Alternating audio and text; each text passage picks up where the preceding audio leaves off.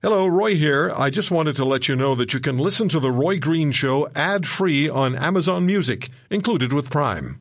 Welcome to The Roy Green Show podcast. Just an absolutely heartbreaking week with the horror in New Zealand. And I had the opportunity today to speak with Raheel Raza.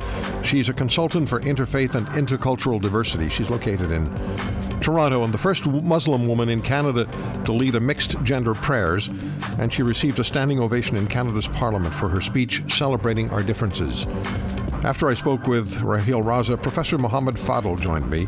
He's an Associate Professor of Law and the Canada Research Chair for the Law and Economics of Islamic Law. His expertise is Islamophobia. He's from the University of Toronto. You'll hear Professor Fadel. And joining me as well from Montreal was Imam Luqman Ahmed of the Ahmadiyya Jamaat of Canada.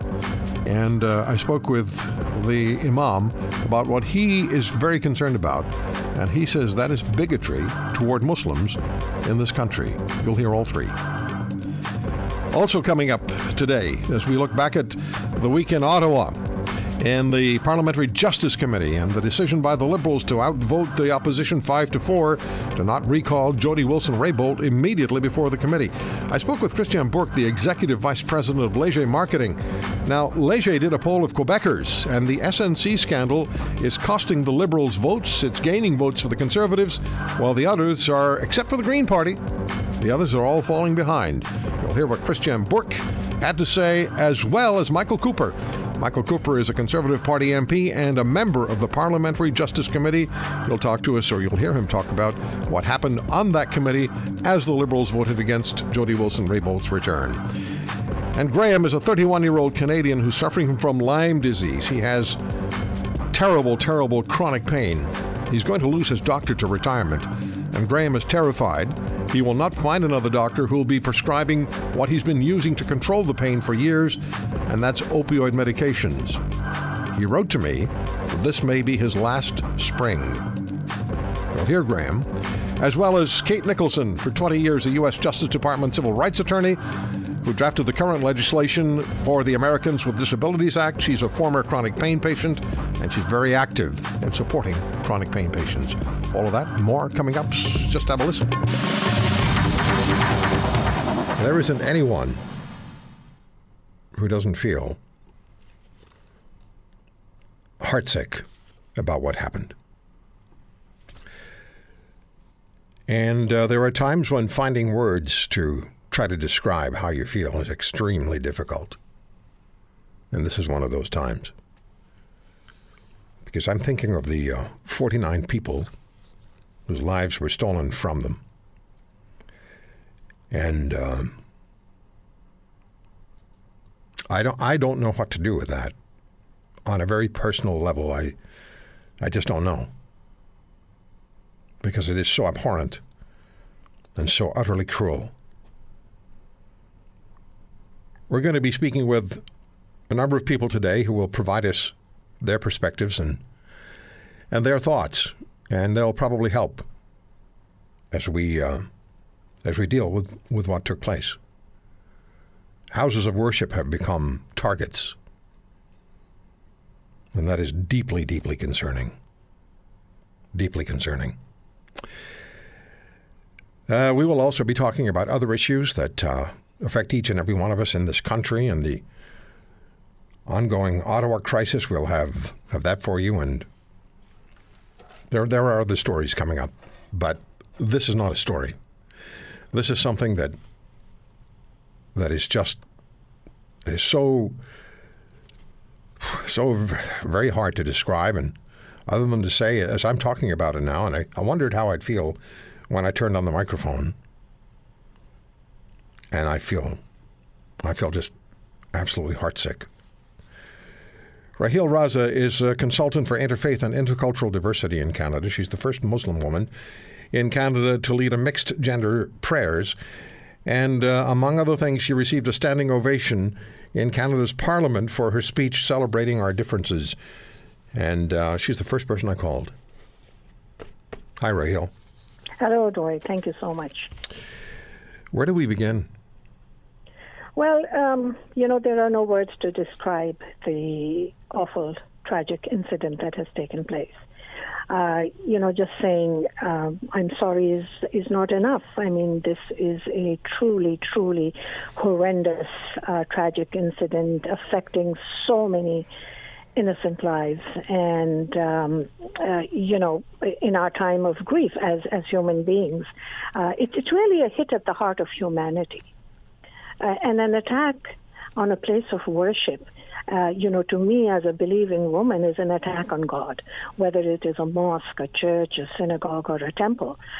And the people who have carried out this attack are obviously not believers in God. Otherwise, they wouldn't do something like this. And, there is evil at play. It is an evil, ghastly attack by cowardly people. And it's something that, the families of the victims will probably never, ever get over. I was thinking, I've had so many thoughts over the last days since I woke up Wednesday morning about 3 o'clock in the morning and just rolled over in bed. I'd gone to bed early because I wasn't feeling well, and I woke up and I opened my phone, which is the first thing I always do now. And I stared at the phone screen, and I kept not actually believing what I was seeing. And I've been thinking since then about what took place and everything that's been talked about. And I just wonder, how do we get to the point where someone commits an act of such viciousness? And it can't be because people debate issues. It can't be because there are differences of opinion. There's strong differences of opinion. There's something on the fringes of human behavior that I think has just run amok. Am I understanding things properly on this? Well, I think you are. Once we have passed the grieving period, and I don't know when that will be, how soon, I think we have to ask ourselves, and when I say ourselves, humanity, some tough questions. And the question that I want to ask is, where are we failing? Obviously, we failed humanity, and I think that all of us are somehow part of this. This is not a time to place blame on anyone, because in some ways we're all to blame, in some ways none of us. On the political front, you have politicians who will say anything to please communities in order to get their vote. They don't understand the intricacies and the problems within communities. On the religious front, we keep having ineffectual interfaith dialogue, which talks about, food and clothes and la stuff. What we don't talk about is what we don't have in common. What we don't talk about is our differences. We're not dialoguing in a world of social media. People are expressing their emotion, their anger, their joy, their pleasure on Facebook and on Twitter.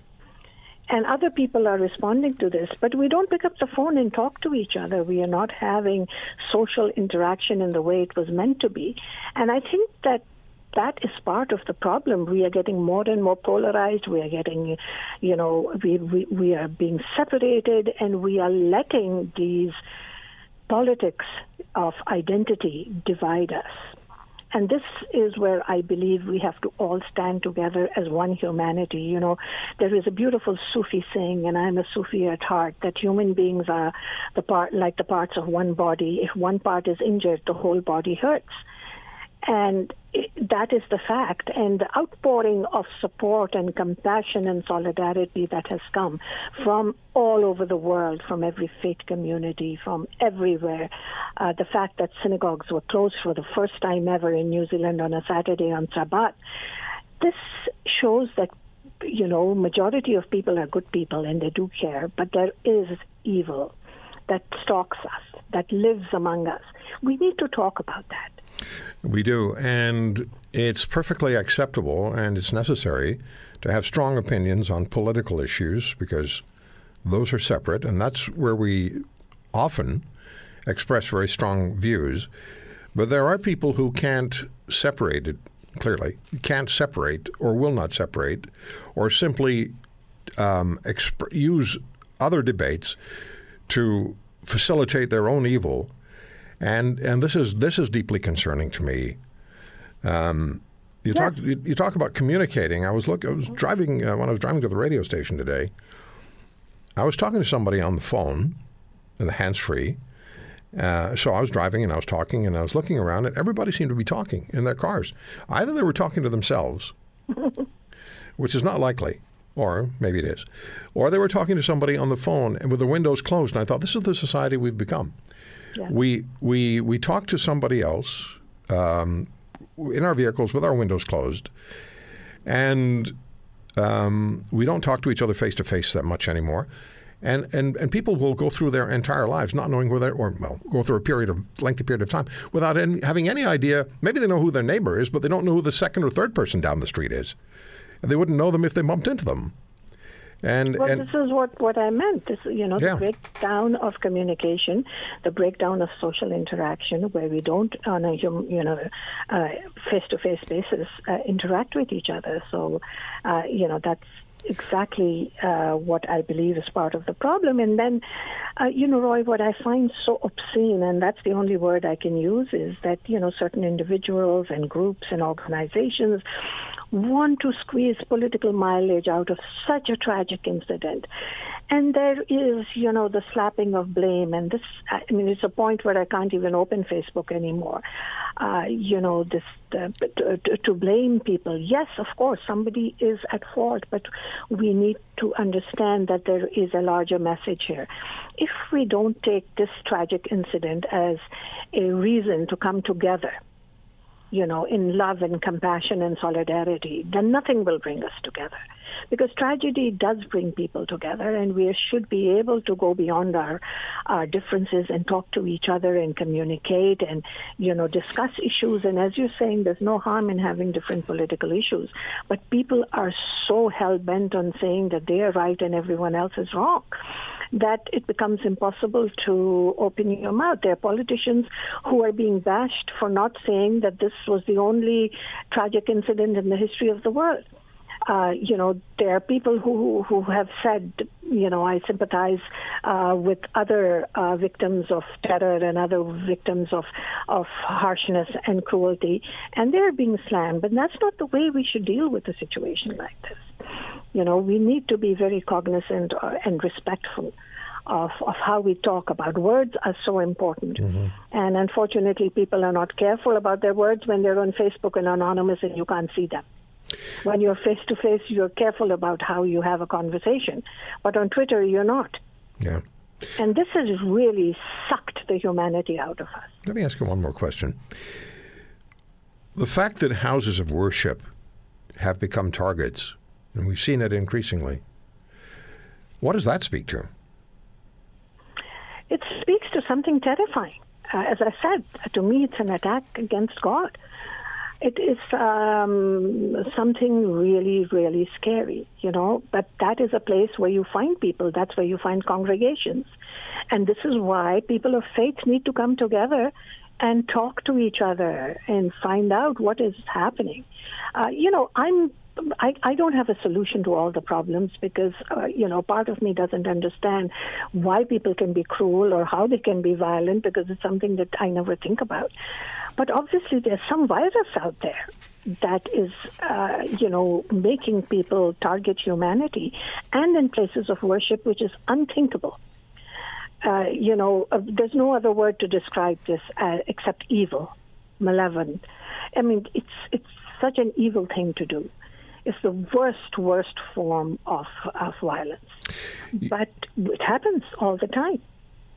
You're a very wise person with very wise counsel, and that's why my first phone call went to you, and thank you so much for joining us today. I hope we will continue to talk to We will. Thank you. Thank you. Raheel Raza. Professor Mohammed Fadl joins me, Associate Professor of Law at the University of Toronto. He's a Canada Research Chair for the Law and Economics of Islamic Law, and his expertise, it says in the information I have, is Islamophobia. Professor Fadl, we had a conversation yesterday, and neither one of us knew how to start. We both knew how we felt, but we didn't know where to begin. At least that was my assessment of the beginning of our conversation. We had a conversation after that. But where do we begin? How do you assess the horror of New Zealand? Where's the genesis most likely for this monstrous act? Well, I think if we're trying to find the genesis of this, we have to look in our reaction collectively to 9/11, I would say. At that point in time, I think the United States, under the leadership of then President Bush, initiated this kind of black versus white, good versus evil war on terrorism. And it came to be a very open-ended war with no clear targets, no clear definition of victory. And as that has continued, I think there's been a lot of, for lack of a better term, blowback, a lot of frustration, a lot of unpredicted consequences. One of those has been the poisoning of public discourse in countries that are involved in this so-called war on terrorism, particularly in the West, particularly in the United States. And through the last 20 years, we've seen a gradual escalation in anti-Muslim rhetoric, particularly in the United States. And from there, it's migrated to other areas of the democratic West. And I think, for the most part, although it doesn't represent a huge number of people, at least in the most virulent and violent forms, there are large segments of the political class that is seeking to profit from this anti-Muslim hate, and they've given it legitimacy. Now, that doesn't mean that politicians are out there asking people or encouraging people to go attack Muslims, but the constant reference to Muslims as outsiders, as dangerous, as suspicious, as not really being good citizens, etc., encourages the kind of hatred, suspicion, and ultimately the violence that took place in New Zealand yesterday. We see video of extreme violence and hear broadcasts about terrible acts of brutality. Religions are hijacked to fill the justification of the extremist. Has extremism become increasingly mainstream? Well, I think if we're not careful, that's what happens, right? And it's the role of responsible politicians to make sure that we deal with politically motivated violence in a responsible way. We have our own responsibility levels, though. Pardon? We have our own responsibility levels, too. Are you talking about as citizens, as individuals? As individuals, as human beings. Of course we do. Of course we do, but we are part of a community, and the reality is that most of us don't have time to understand issues very deeply, and we take cues from leaders. And so a greater responsibility lies on the shoulders of our leaders to exercise responsible rhetoric. And I think that's what's been missing in the last 20 years. Do you think there's been a shift in politics to in fact, is there a goal in politics to well, 'twas ever thus, divide and conquer, but I mean in the more specific sense, and that is to separate based on religion? I think to separate based on religion, to separate based on ethnicity, to separate based on race, I think all of that has been on the rise in the last 20 years, and it's been stoked by particular politicians who think that that's the easiest way to get elected. You're not saying all politicians. What specifically? What concerns you specifically? Well, I'm talking about the kinds of politicians who target Muslims and other racial minorities, identifying them as particular threats to the community, requiring specific monitoring for communities like that, who essentially spread fear and hatred, and essentially terrify other members of the community from these groups. So are there politicians who actually just point at the Muslim community? Well, I think, for example, President Trump is an That's right. I thought we were going, yeah. But, BuzzFeed actually published an article 2 years ago, even before Trump was elected, and it documented in sad, meticulous detail the ubiquity of anti-Muslim statements among Republican elected officials in the United States. Some of which are outright genocidal.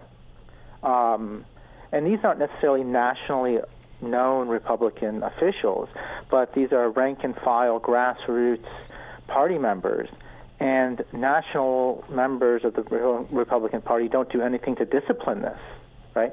So there's a kind of nod and wink to this kind of bigotry. Yeah, well, we can find, in the rank-and-file, we can always find people who are loose cannons and who say things that should actually get them expelled from the political party. But what I'd like to ask you is this: what is the response within the Muslim community in Canada and beyond to New Zealand? What's the? I know I understand the heartsick and the horror, but just where you live, what's the response? Well, I don't know exactly what is going on in mosques here in Canada. I don't regularly go to a particular mosque as such on weekends, for example.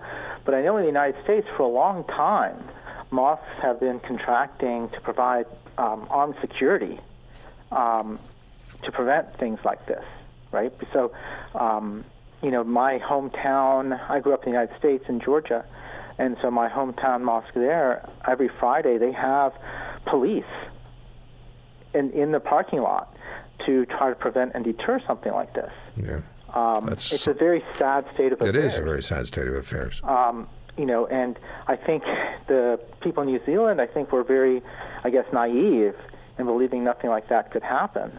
But unfortunately, I think there's been a recognition in the United States for a while that something like this could very well happen, and people are beginning to take the threat seriously. Professor Fadl, thank you very much. Appreciate the opportunity to speak with you. We'll call you again. Okay, very much. Thank you for inviting me. Yes, sir. Professor Mohammed Fadl from the University of Toronto.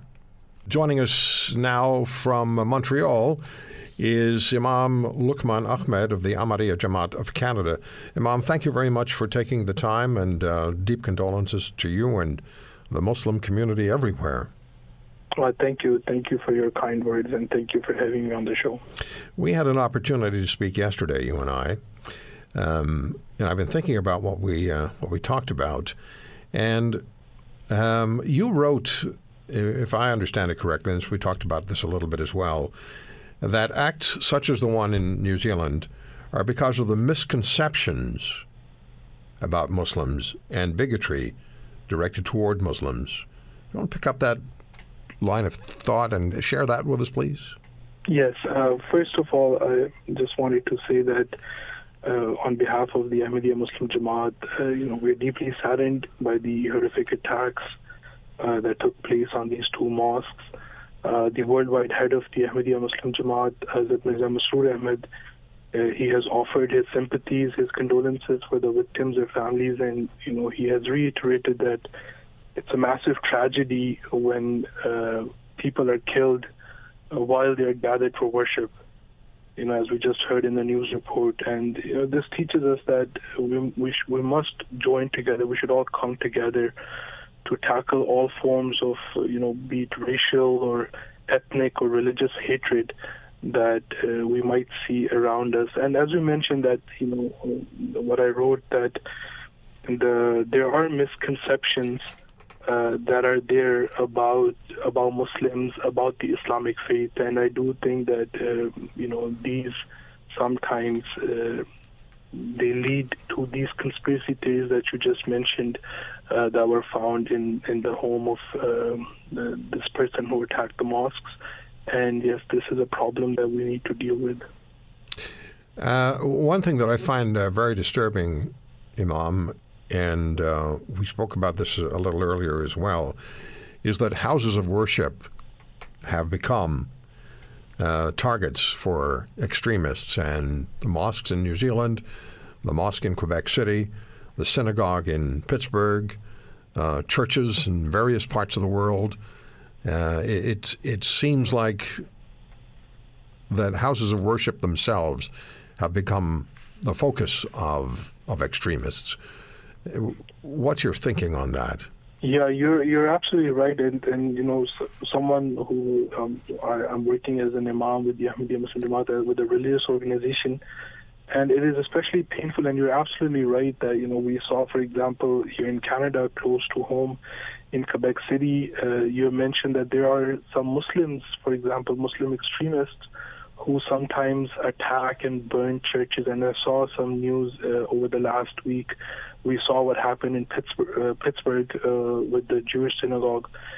And, it's especially painful because, when you're gathered together for worship, this is the last thing that's on your mind. And you kind of, yesterday I heard someone explaining the tragedy, and they put it in these words that, these people, they left the world and, they go to God in the house of worship, and in a sense the world comes back and it attacked them while they were worshiping, while they were praying to God.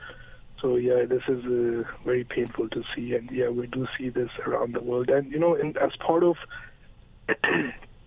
it's especially painful because within religious teachings, be it Christianity, be it Judaism, be it Islam, my faith, we see that there is a special status that is given to all places of worship. And for example, when it comes to Muslims, for example, I can speak for my own faith, we are specially taught to never target people of faith, people who teach faith, and places of worship.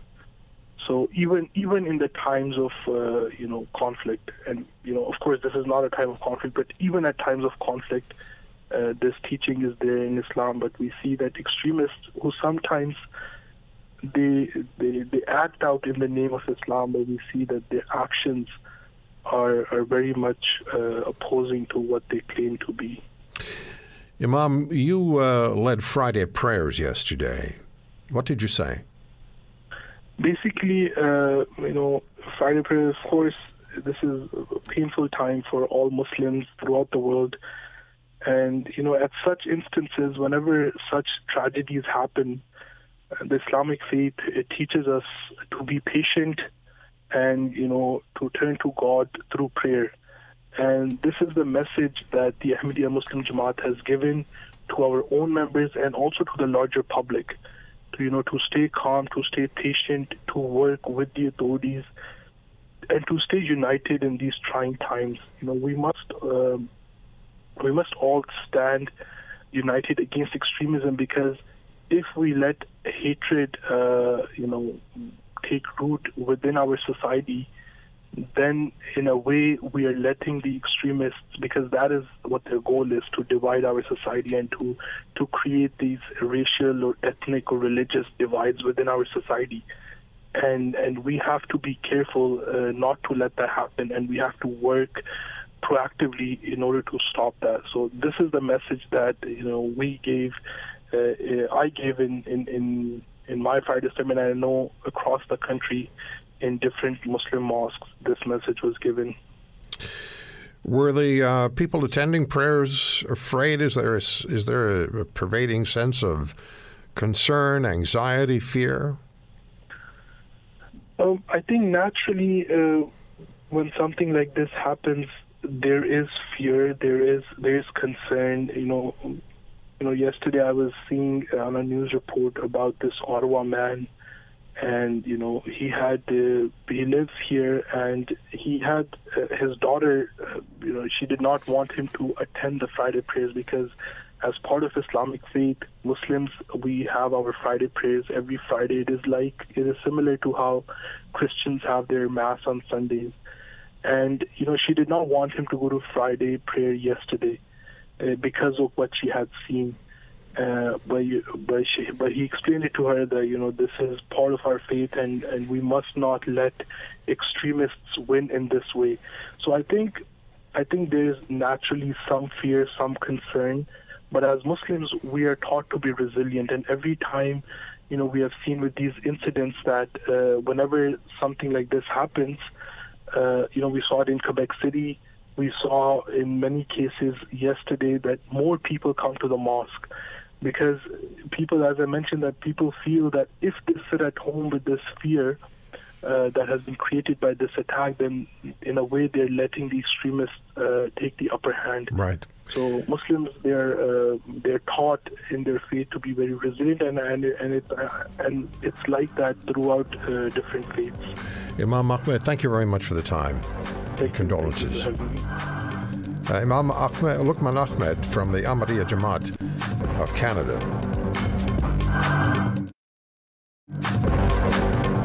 How are Quebecers seeing things? This is something that we talk about regularly, and more interestingly, over the last few weeks. We look at what the ROC, the rest of Canada's thinking, and how the votes are, how the polling's sort of shaping up. Now let's have a look at what's happening in Quebec. Christian Bourque is the Executive Vice President of Leger Marketing. They did a poll for the Journal de Montréal. Christian, thank you very much for the time. Hi, Roy. How engaged are Quebecers? Are they increasingly engaged in paying attention to the SNC, Lavalin, and then all the rest of the alphabet soup? I think they're actually sort of growing tired of it by now. It was kind of a slow start. People here started paying attention to it later than what you would have seen in the rest of Canada, and now they're kind of almost past it. But it has hurt the Liberals. So let's talk about what's happened then. As far as when you and I last talked, the Liberals were at 39% support, and all of this SNC Lavalin stuff hadn't really gone into the blender yet. But it's in the blender now, and it's costing the Liberals from that 39% support level. Where are they now? They're at 35, so they've lost 4 points. The Conservatives have gained 5 over the crisis, from 21 to 26. We have the Bloc Québécois at 17, and surprisingly, the Green Party at 9% in front of the NDP, which is now in 5th place. And Maxime Bernier's People's Party? Still at 4%, so all those, barely any change from 6 to 4, within the margin of error of the survey anyway.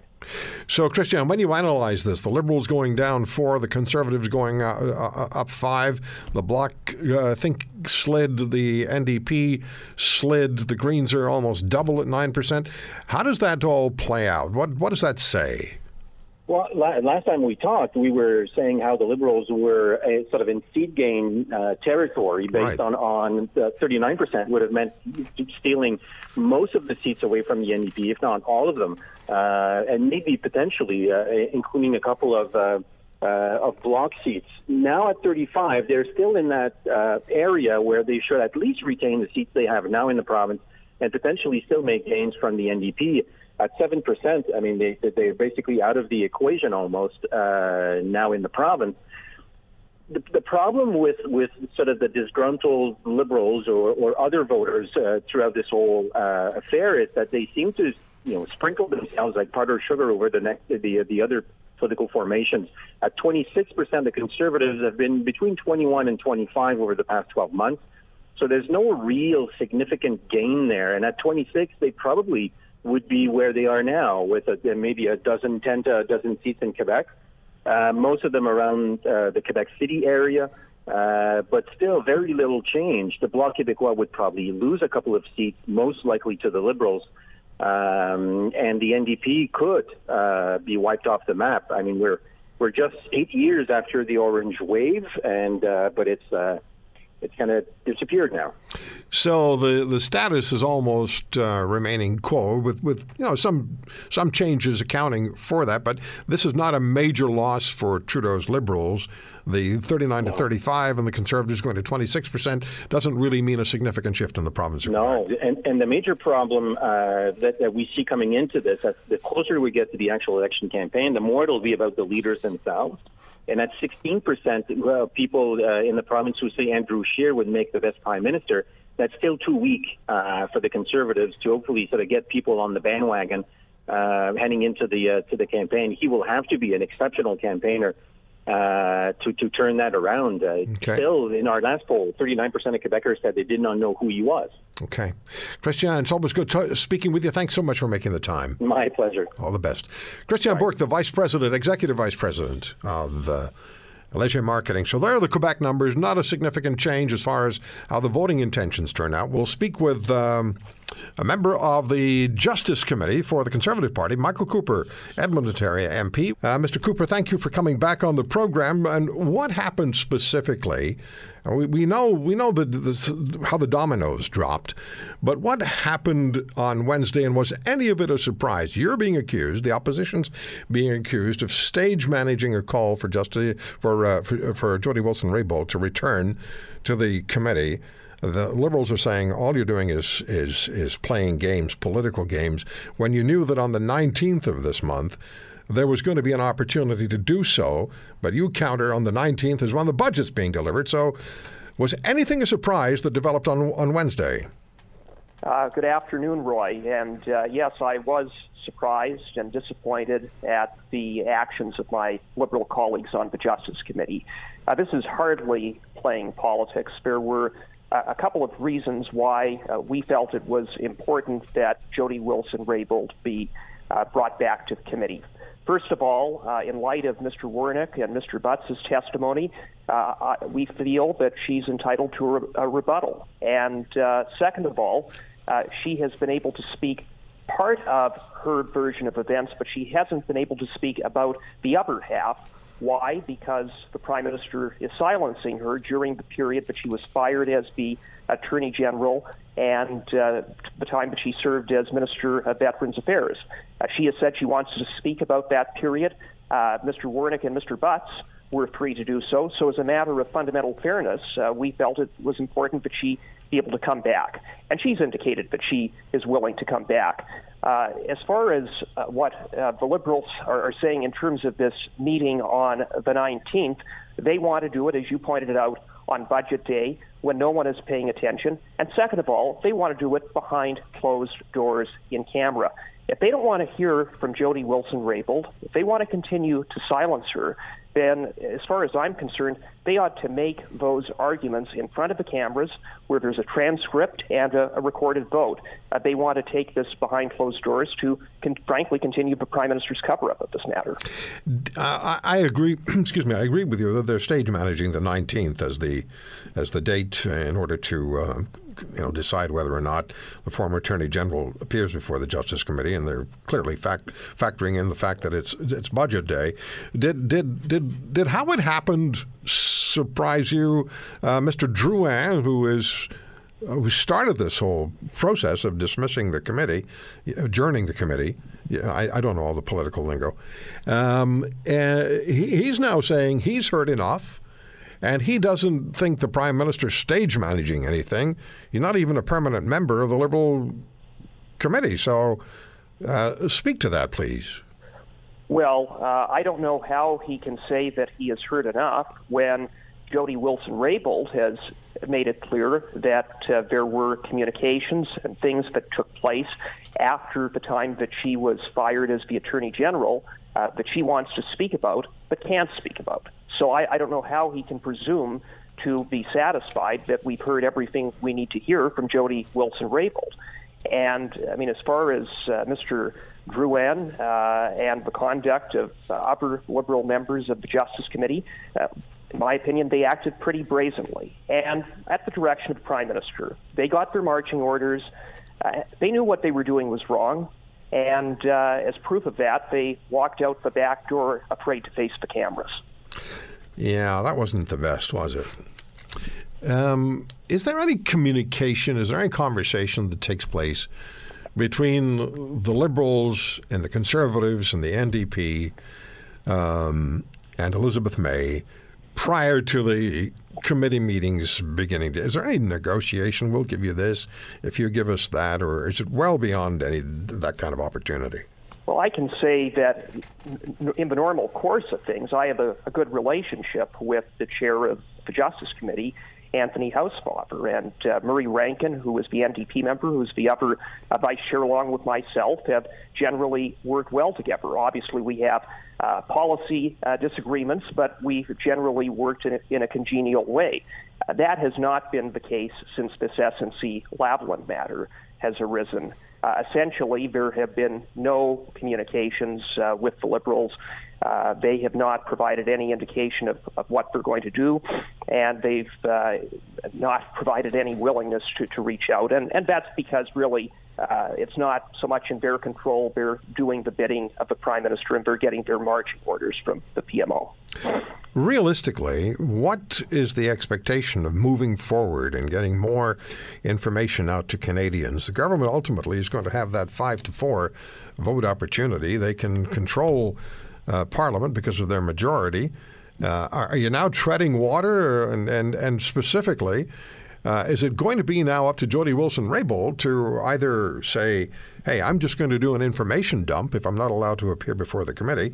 And I don't know if I'm getting ahead of myself, but I thought her letter to her constituents, in which she made it very clear that she's going to run, which may not have excited Justin Trudeau too much, but there was her. And she pointed out where she thought there were flaws in the system. And I thought that was in response to the Liberal position during the Justice Committee. But is it now going to be really up to Jody Wilson-Raybould to make a decision, information dump or some other way, make her information known? Well, it's going to be right in the hands of the Prime Minister, in as much as lifting cabinet confidentiality and solicitor-client privilege during the time that Jody Wilson-Raybould has not been able to speak to matters while she was fired and while she was Veterans Affairs Minister. So that's in the hands of the Prime Minister.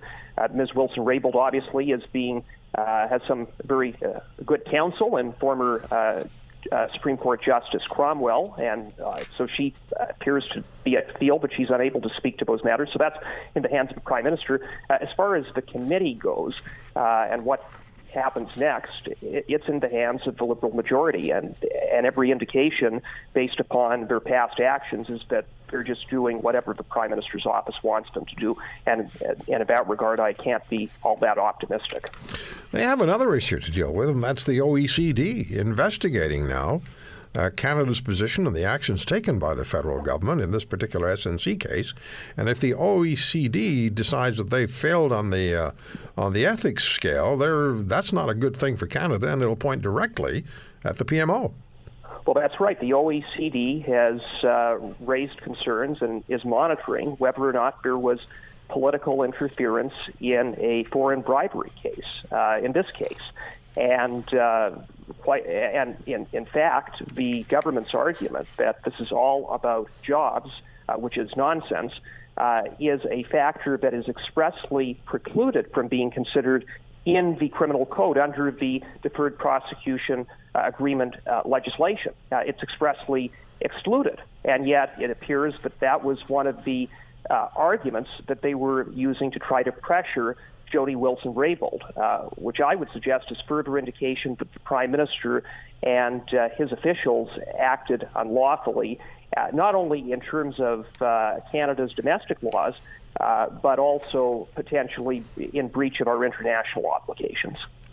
You want more than just Jody Wilson-Raybould to testify before the committee. You have several other people that you want there, significantly important to have them appear. Can you remind us of who's on that list, and how close are you to getting any of that done? Yeah, absolutely. Well, I think it's important that we hear from Jessica Prince. She was the chief of staff to Jody Wilson-Raybould. She was in on a lot of the meetings and phone calls where pressure was exerted on Jody Wilson-Raybould. So she is a key witness.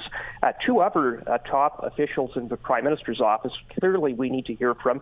Matthew Bouchard, who is the Prime Minister's Quebec advisor, and Elder Marquez, who is a legal advisor to the Prime Minister.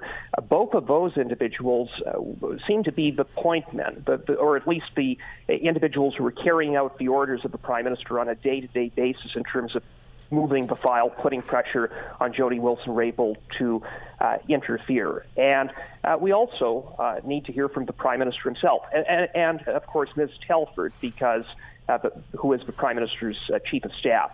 She was in on a meeting with Jessica Prince, Jody Wilson-Raybould's chief of staff, where she said allegedly that enough of any consideration of the legalities, we just need to ramp this through. Essentially, it's what she was alleged to have said. Yeah, well, it was an interesting day on Wednesday, though. The shouts of cover-up and shame, and I think the Liberals earned that, and Mr. Drouin suggesting he's had enough. Who cares if he's had enough? We haven't. And suggesting the Prime Minister isn't pulling the strings. Well, if I were to hear that, I'd say who is, because I'd want the Prime Minister to be in charge of something as significantly important as the SNC file, not only to Canadians. That's the foremost priority. But you want to make sure that the boss is actually in control of things, because if he isn't, which Mr. Drouin seems to suggest, then who is? Yeah, well, I mean, fair enough. And the Liberals are certainly doing everything they can to try to change the channel, but I don't think Canadians are ready to change the channel. No. I think Canadians deserve answers, and whatever the Liberals decide to do on Tuesday at the direction of the Prime Minister, we're going to use every parliamentary tool in the parliamentary toolbox to get answers and hopefully see that we can draw some conclusions on exactly what took place. Well, you're doing a good job. Well, thanks, Roy. Thank you, Mr. Cooper. Good talking to you again. I'm sure we'll have another chance to catch up. Sounds good. All right. Michael Cooper, Conservative Member of Parliament, member of the Justice Committee. He's from the Edmonton area. And, we can't let this one just sort of be stifled and put a pillow over it and suffocate it. There's far more information that we need to get, and don't lose sight of the fact that the OECD is now investigating whether there were ethical breaches by the federal government of Canada. So, not a good thing. I received this email a few days ago, and it made me decide to follow up. The email was from Graham. He's 31 years of age. And here's what he wrote. I'm 31 and in constant chronic pain from chronic Lyme disease. My doctor is retiring, and I've never abused my drugs in my entire life. I know when my doctor has his last day, I will lose my quality of life, and I think I'm going to die. I cry all day, every day, in the fear of what will happen to me when he retires. If I don't have pain relief, I can't stay still for more than 5 seconds. I look at the sun these days, and I feel like this is my last spring on earth. I feel like I'm the next opioids epidemic victim. I never have abused drugs, ever, because I'm in pain. I've been discriminated against. I don't want to die. This isn't fair. I always prided myself on never doing drugs, but for what? I might add to that the Lancet British Medical Review revealed that more than 25 million people die annually globally in severe pain because they have little or no access to opioid pain medication. I'm joined by Graham, who sent that email. Hello, Graham. Hi, Roy. How are you? I'm okay. How are you right now? Wasn't the easiest thing to listen to that, but I'm obviously not doing good. Yeah, that struck me so hard when I read your email. I've been thinking about it since, and we've on this program been talking about chronic pain patients, or as I call them, chronic agony patients, who are being discriminated against and whose pain medications, their opioid pain medications, are being denied them increasingly, or their prescriptions are being lowered against the patient's wishes and to the patient's detriment, and because of politics and because of, well, some medical people who don't seem to care a whole lot. No, the doctors really only care about themselves, and it's really hard to find a doctor that can really look past all that stuff. And all of my medical documents over 10 years have said that I'm very responsible with my medications. I've also been on a prescription fentanyl for many years, and now I'm gone from a period of where I needed a medication like that to a low dose of a much weaker painkiller to now looking at I'm not going to have any. And these doctors, they're looking at all of us like we're criminals. And when my doctor's on vacation and another doctor's filling in, and I say that I'm out of my opioids, and they look at me like I'm a criminal. They actually, like, they scowl at you, and they all do that. And, you know, and all these people that are in my situation, they're getting, because they're in this situation, the doctors are using a loophole and saying, oh, he's a drug seeker and he's an addict. And then if I ever get that label, I'll be denied treatment for the rest of my life. What would your life be like without your opioid medications, which you've been taking for years, prescribed, and taking responsibly? What happens to you, Graham, if your opioid medications are taken away from you? I don't know.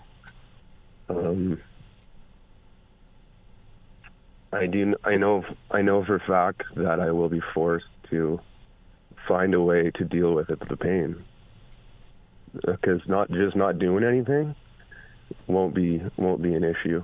I mean, it won't be an option. I can't do that. That will cause me to die for sure. So, how severe is your pain, Graham? Even when you're taking your opioid medication, from what I gather, it establishes a bit of quality of life for you. But how severe is your pain on a daily basis? Without opioids, it's well over 10 out of 10, and 10 out of 10 is they consider the worst pain imaginable. Where, at that point you're screaming and you're calling an ambulance, or someone's calling it for you, and that's the pain I'm in without them. And when I have them, I'm still in constant pain. But and I think about it all the time. But when's my next dose, or what to do, or what I shouldn't be doing, because I don't want to get into too much pain. With opiates, it's manageable. The pain is still always on my mind, but at least I can actually get a break from it with my opiates. And like withdrawal from opiates is very, very bad and severe, and it lasts a long time. But going through that with like 10 out of 10 pain is like 100 times worse than just normal withdrawal when you don't have severe pain. And your doctor is retiring, and your doctor is your doctor telling you, I can't find somebody who I can guarantee is going to continue your prescription? He told me that. He said, I might be able to find you a doctor, or I can probably find you a doctor. And like, he was suggesting that he can get me a doctor, at least most likely. But he said the chances of them giving you what I give you are not good. And I know that because I know people that have been taking opiates for, like myself too, for a long time, and have never abused them. In the last year or so, or 2 years, they are now cut off, and I don't even see one of them anymore. I don't even know if he's alive anymore. And Let me put you on hold, Graham. We're joined. Don't go away, Graham. We're going to come back to you. Kate Nicholson is with us. We've talked to Kate before on this program. 20 years, a Justice Department civil rights attorney in the United States. Lived with chronic pain herself. Was on opioids herself, and is an activist for the chronic pain community. Kate, when you listen to, thank you for joining us, Kate. When you listen to Graham, his story is not unusual. It's very sad. It's very unfortunate. It's very unnecessary, but it's not unusual, right? That's right, Roy. I mean, it's very compelling to listen to Graham tell his story, and I applaud his courage in doing so. But I hear from hundreds of people who have the same story. People who have either had their medications forcibly reduced to fit into certain parameters in government guidelines, people who have been abandoned in care because their doctor left the practice, because their doctor was retiring, because their doctor didn't want to treat someone with pain, or who used opioids. I also hear from people who are very suicidal, and I hear from family members who have lost people to suicide, or people who've been cut off and then have turned to illicit substances. So this is a wide-scale problem, which is what makes it, I think, a humanitarian and human rights issue. And Human Rights Watch has gotten involved and engaged, and they issued a report, do they not, where they reveal that chronic pain patients are victimized. Yes, they did. Human Rights Watch issued its report in December, and they are continuing to do some promotion of the report. They went to a few states in the United States and did some comprehensive interviews of doctors and patients, and they found that patients were being tapered off of their medication. They were losing the ability to function, but they also talked to doctors who said, hey, this is against my better medical judgment. I don't want to do this, but I've got, the government forces telling me that this is what I need to do in order to practice responsibly. So if I don't do it, I may get my license revoked. That's correct. I mean, unfortunately, there's a large sort of almost industry that's been built up, at least in the United States, and I know Canada has some similar issues. The CDC issued guidance in 2016 that had some provisions about dosage, and that the dosage provisions that they included really applied to starting a new patient on opioids, not to people who have been taking them for 5, 10, 20 years. And also cautioned about not prescribing for a very long period of time when someone has acute pain. And that's because we know that pills were diverted for misuse, that most of the people who misused opioids, prescription opioids, did not receive them directly from a doctor. They got them from someone's medicine chest, from a friend, or bought them on the street. So those were attempts to sort of prevent that kind of diversion. The problem is that those guidelines that were intended for primary care physicians have in the United States been put into laws and mandates. Most of the states now have laws about how long you can prescribe, and many of the state medical boards say how much you can prescribe. We also have insurance companies and pharmacies that are using data analytics to decide whether they're going to cover a patient's medication at the pharmacy or insurance-wise. And then there's a large law enforcement arm, and almost every U.S. Attorney's office in the country is looking into doctor prescribing practices, and they are using that dosage guidance as a basis for saying, this doctor is prescribing too much, and they send letters to doctors saying, hey, you're prescribing more than your peers, you better watch out. So the threat to doctors is real too, which is why I say this is a humanitarian and a human rights issue at this point. I don't think it is simply one in which doctors don't care about their patients. Are they driving people to suicide? We never know what causes suicide per se. But certainly there has been an increased report of suicidal ideation that's been documented with people who are forcibly tapered. Because people can only live with so much agony in their lives. People can only live with so much pain, and people in pain also tend to be at a higher risk of suicide because of that pain to begin with. And there's also the question of taking someone who's been on medication for a long time and destabilizing them. And that, even the withdrawal that someone can go through, and the destabilization, even separate and apart from how much pain they're in, can also lead to suicide. So. I'm going to get Graham back into the conversation, Kate, but if you had not been prescribed opioids at the time you were, what would have happened to your life? How bad were things? Remind us, please, how bad it was for you, and then the difference that opioids made for you, and you did not want to be on opioids. No, I didn't. I mean, my situation, I had a surgical injury to my spinal cord, and I suddenly couldn't sit, stand, or walk, and was in very severe pain.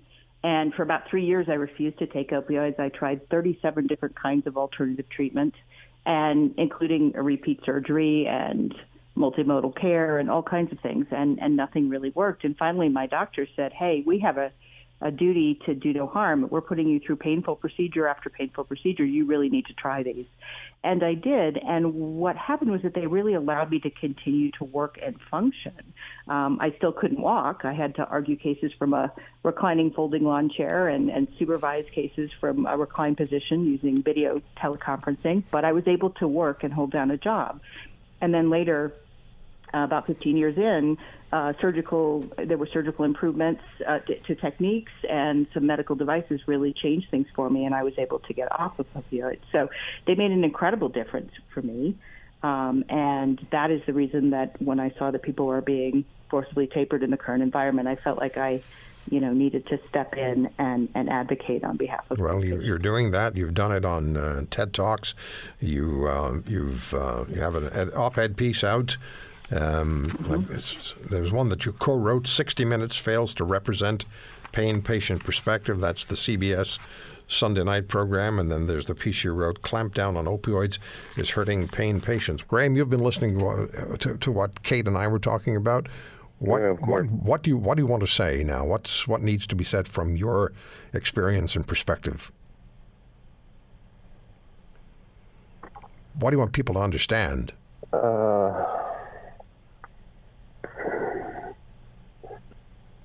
I don't know. There's so much.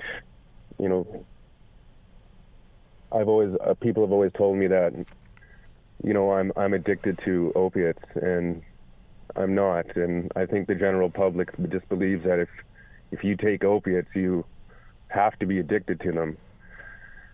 And I just don't agree with that. And I think one of the worst things that doctors can do is, they know what's going on. They know that you're probably a chronic pain patient that uses their meds properly, but they look at you and you find another way to get you out of there, and that's by saying, oh, you don't need them, or when they know that you probably do. Like that's one of the worst things you can do to a patient is say that to them and try to get them labeled as an addict and stuff. And Kate, it's also happening to patients in hospitals who are recovering from surgery.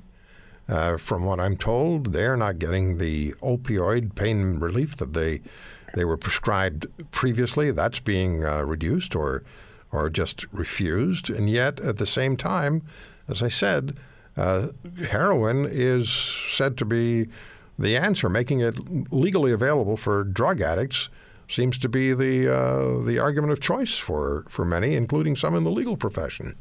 It's all backwards. Kate? It is. I mean, I think there's a concern that, it's driven by this idea, this notion that prescribing is what caused all of the problems to begin with. So the focus has been to curb prescribing and to rethink it entirely, which is having devastating consequences for current patients, as you say, in acute and chronic care settings. That said, I'm not entirely against appropriately treating people with addiction. And, there are all kinds of choices. I mean, in this country, buprenorphine, which is often used for an opioid use disorder, and opioid is getting harder there are more barriers for that kind of care. And really, people with addiction are being subjected to medication-based discrimination, too, where they're not given, they're taking it as prescribed, no longer addicted, and are sort of being subjected to some of the same things that chronic pain patients are, and neither of whom in that situation are addicted. It's really there's a difference between addiction and dependence. If you take an opioid pain medication for any period of time, you're likely to become physically dependent, and that just means that if you abruptly stop that medication, there will be consequences, including withdrawal symptoms. That can happen with other medications too.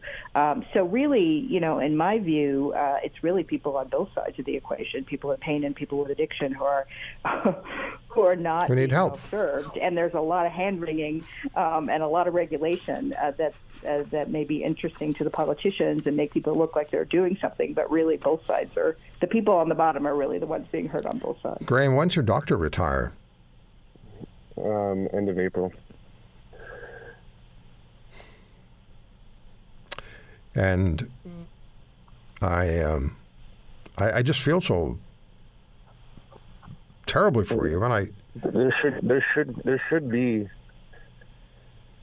be something for people like myself. There should be. If you have however this opiate crisis, however it started, well, the fact is that it happened. Okay, and whether there's people that are on it because they took too much, or they're on a high dose, or they're an addict, or who cares what it is, the fact is there's a lot of people that are on this and just saying, sorry, doctors can only prescribe this much, is you're going to leave so many people in the dark that the opiate crisis is never going to go away if you don't deal with that group of people. That's a small segment of society, but it's a significant amount of people.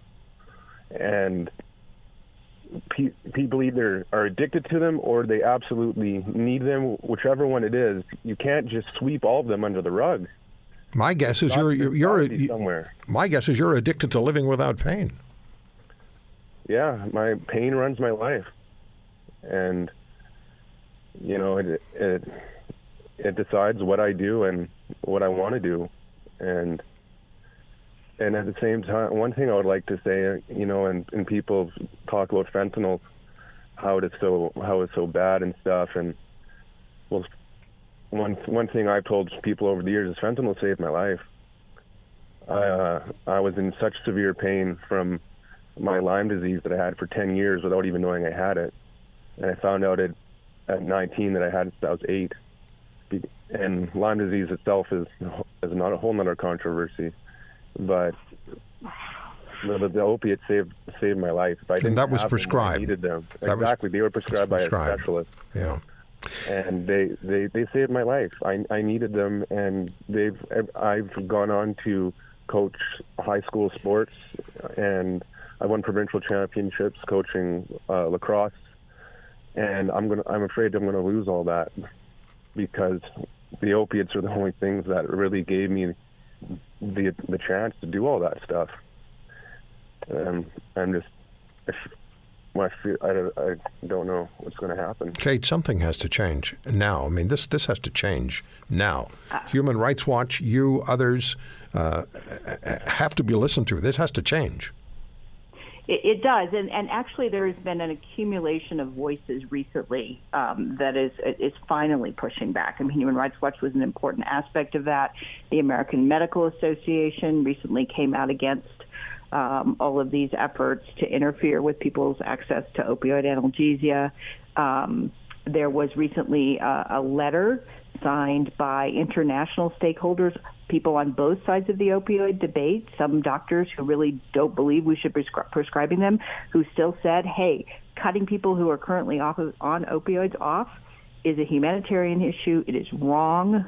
It was published internationally, signed by hundreds of stakeholders. Okay, I have about 20 seconds here. Then let's get at it. Let's make sure that Graham is not led to the life that he's terrified he's being led to, and let's make sure that people who require opioid medications for their pain, in fact, get what they need.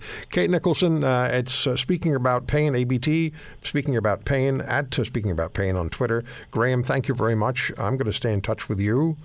If I hear anything that can help you, I'm going to pass it along. Thank you so much. Do you take care. You really take care. Kate, thank you, as always. Thank you, Roy. Thank you, Graham. Thank you, guys. Thank you for listening to today's podcast. If you want to hear more, subscribe to The Roy Green Show on Apple Podcasts, Google Podcasts, Spotify, Stitcher, or wherever you find your favorites. And if you like what you hear, leave us a review and tell a friend. I'm Roy Green. Have a great weekend.